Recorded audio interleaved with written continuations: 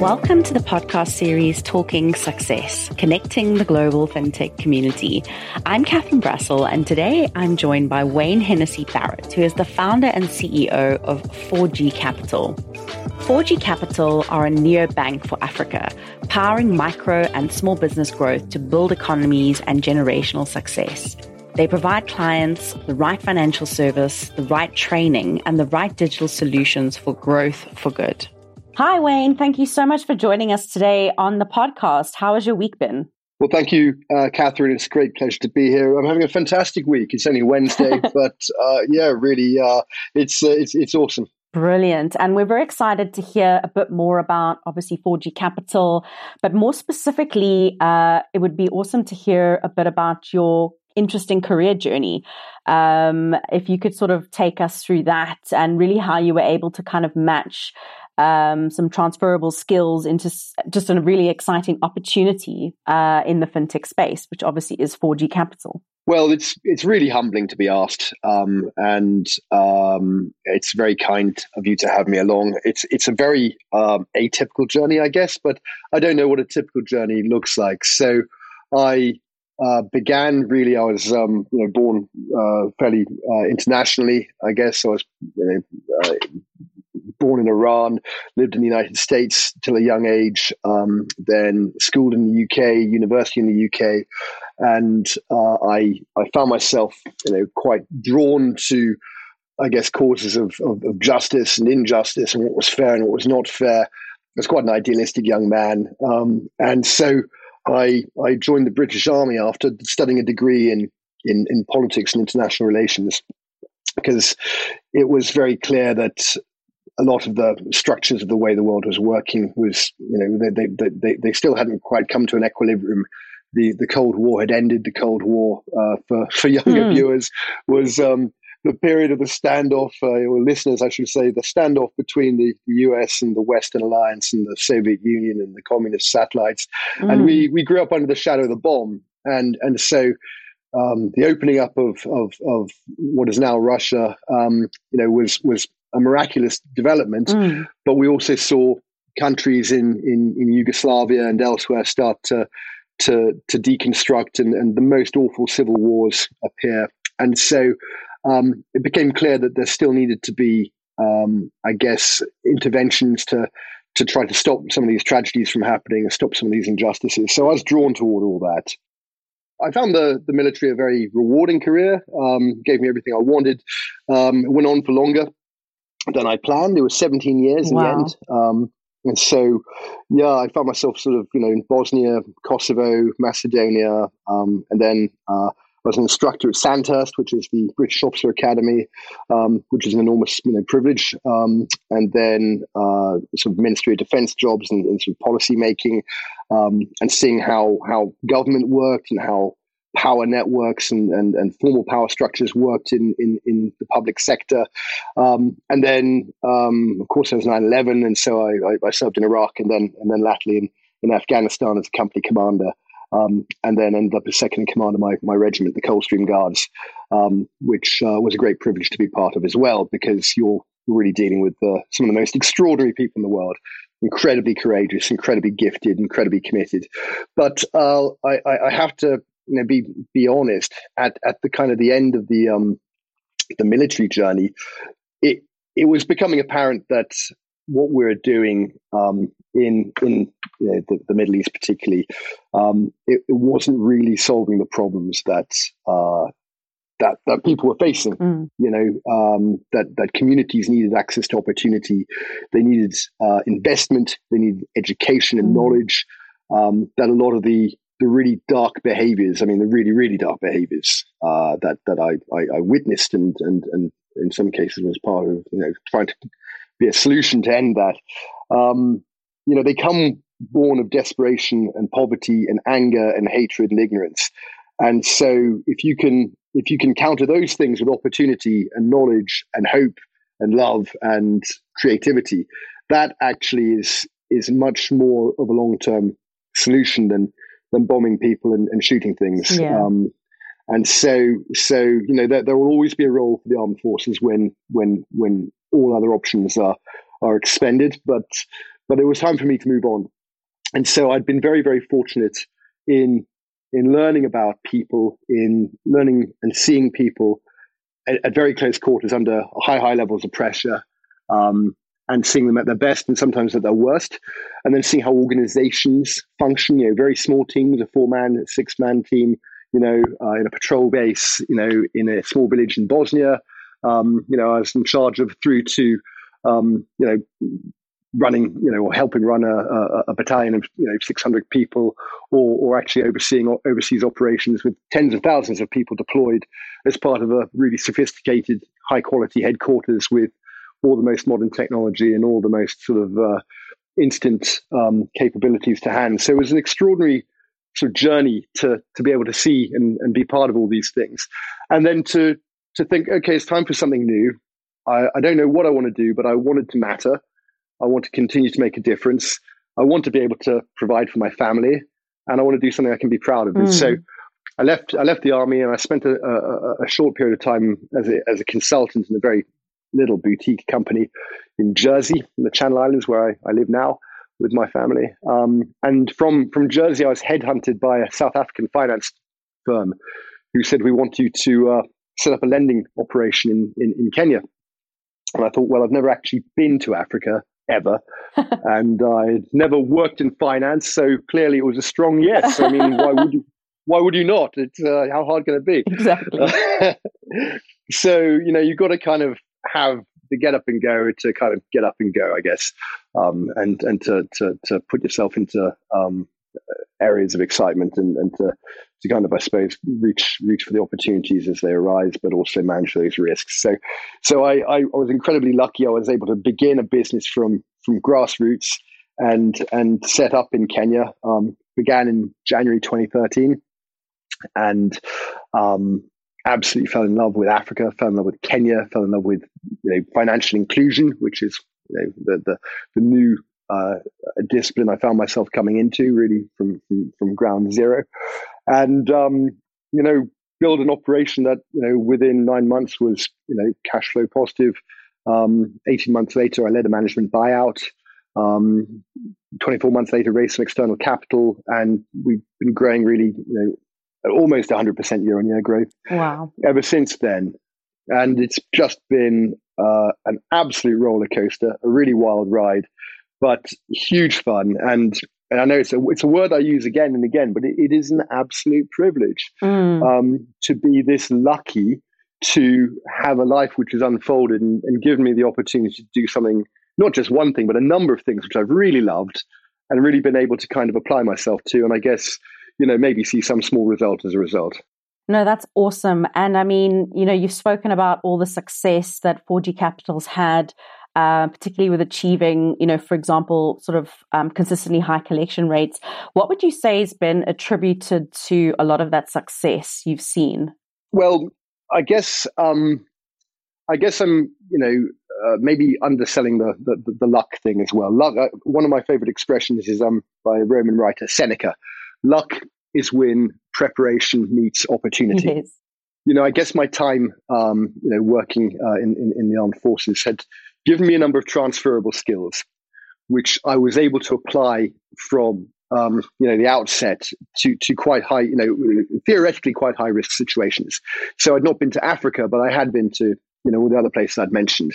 And I knew that, you could get the best out of people generally by treating them with respect, by being humble, by having a clear plan, by communicating clearly, but also, not putting yourself into a position of vulnerability, letting people know that you meant business when you mean business, and that you reward good behavior and that you'll protect yourself against bad behavior. So that's not a bad baseline to start with. And then knowing how to design and to build an operation. And so to come up with a plan, start with a timeline, like we're taught, be clear about your objectives, selection and maintenance of the aim. Don't be dictatorial, be collegiate, make sure that your team are bought into what you're doing. Really find and retain the best caliber people you can, and let them fly and be free, but also keep that closeness of accountability, you to them and them to you. So all those sort of transferable things, I think, and together with I guess my own sort of restlessness at how we can do better as a species, we can do better as a human race. Yeah. We don't have to be poor. We don't have to trash the planet. We don't have to fight. We're better than this. Yeah. But it's not going to happen on its own. If you sort of sit around waiting for governments to solve the problem for you, it's not going to happen. Yeah. You've got to get up yourself, with creativity and with passion and with determination, but also with a really clear win-win mindset. So that kind of, I guess I always loved and related to my customers from the beginning, from the absolute beginning. Yeah. Our customers are the self-employed, largely female informal market traders of sub-Saharan Africa. They're the ladies and the men that you see lining the roads whenever you drive anywhere in Africa, selling fruit and veg. Tiny little market stalls selling clothes, selling general goods. They'll fix your phone. They'll be running a cyber cafe. They'll have a small bakery.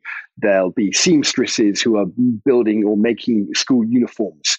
And they are incredibly resilient. They are incredibly positive. They are tough as old boots. And they are always smiling, and they're always striving for a better life for their children and for themselves. And they have pride and dignity and resilience. And I absolutely love them. And they are underserved and underrepresented, and all too often not very well treated by their surrounding environments, because they aren't beset with lots of wealth, and they don't have a huge sort of collective voice.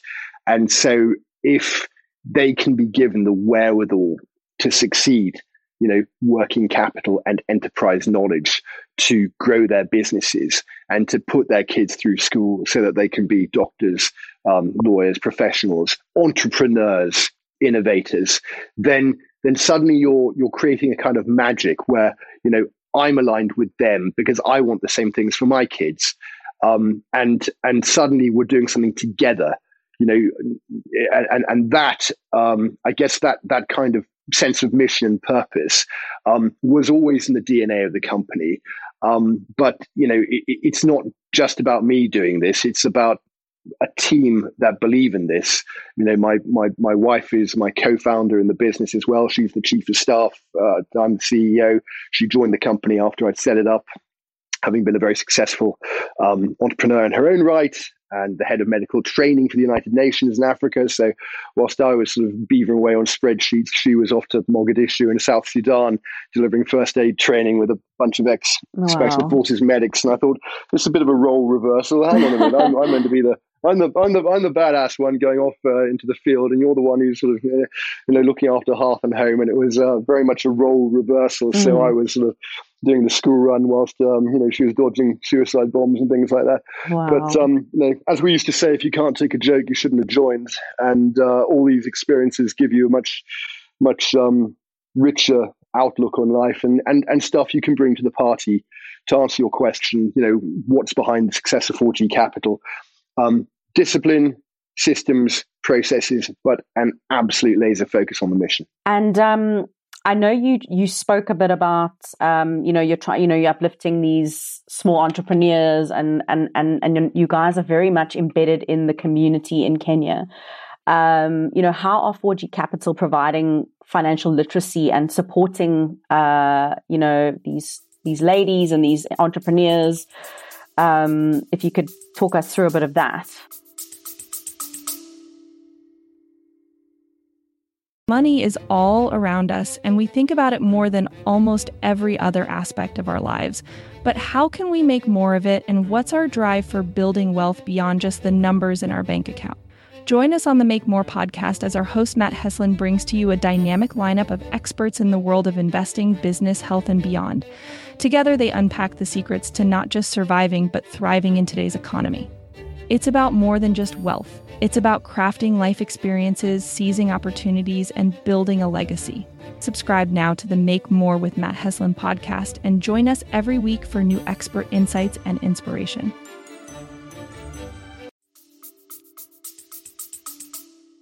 Yes, Kenya and Uganda. And Uganda. Yeah. So Uganda is super important as well. We've got great plans for Uganda, particularly next year. So we're very fortunate. We are a fintech. We are the neobank for Africa. So we are building and evolving digital banking services, digital lending services to propel small business growth. So the business training is delivered through a combination of channels. We have, in addition to the tech channel that I mentioned, we do like people. We do use a hybrid model. So we've got relationship officers who are in the field. And I think we're in about 105 locations now across Kenya and Uganda. I lose track of it week to week because we're growing again. We're just dropping teams everywhere. But it is fantastic. But so those relationship managers, relationship officers, not only provide kind of a private banking experience to these entrepreneurial clients where we understand their business. They have somebody to speak to. We can work together through good times and through bad times, and we've got really good line of sight of what's going on. But they also act as business mentors, and so they can deliver small, short, digestible lessons face to face. Using the tablets and the content that we create, but more scalably, we can also give our clients access to training content, via our YouTube channel or through tweets or through social media. And so we're always building and evolving the library of lessons, making it more specific to their needs, tailoring it not just for the people who struggle, but also the super high performers. So that's a really exciting and really important part of what the company does. And tell me a bit more about 4G Capital's expansion plans. I know you obviously mentioned Uganda. How are you kind of scaling things up, and what does that look like in the next sort of, I would say, couple of years? And also, how does that sort of tie in also with your sustainability mandate? Yeah, 100%. So we're on the march. We're growing. We've been profitable for a while, which is a great position to be in. That is kind of the key word of sustainability.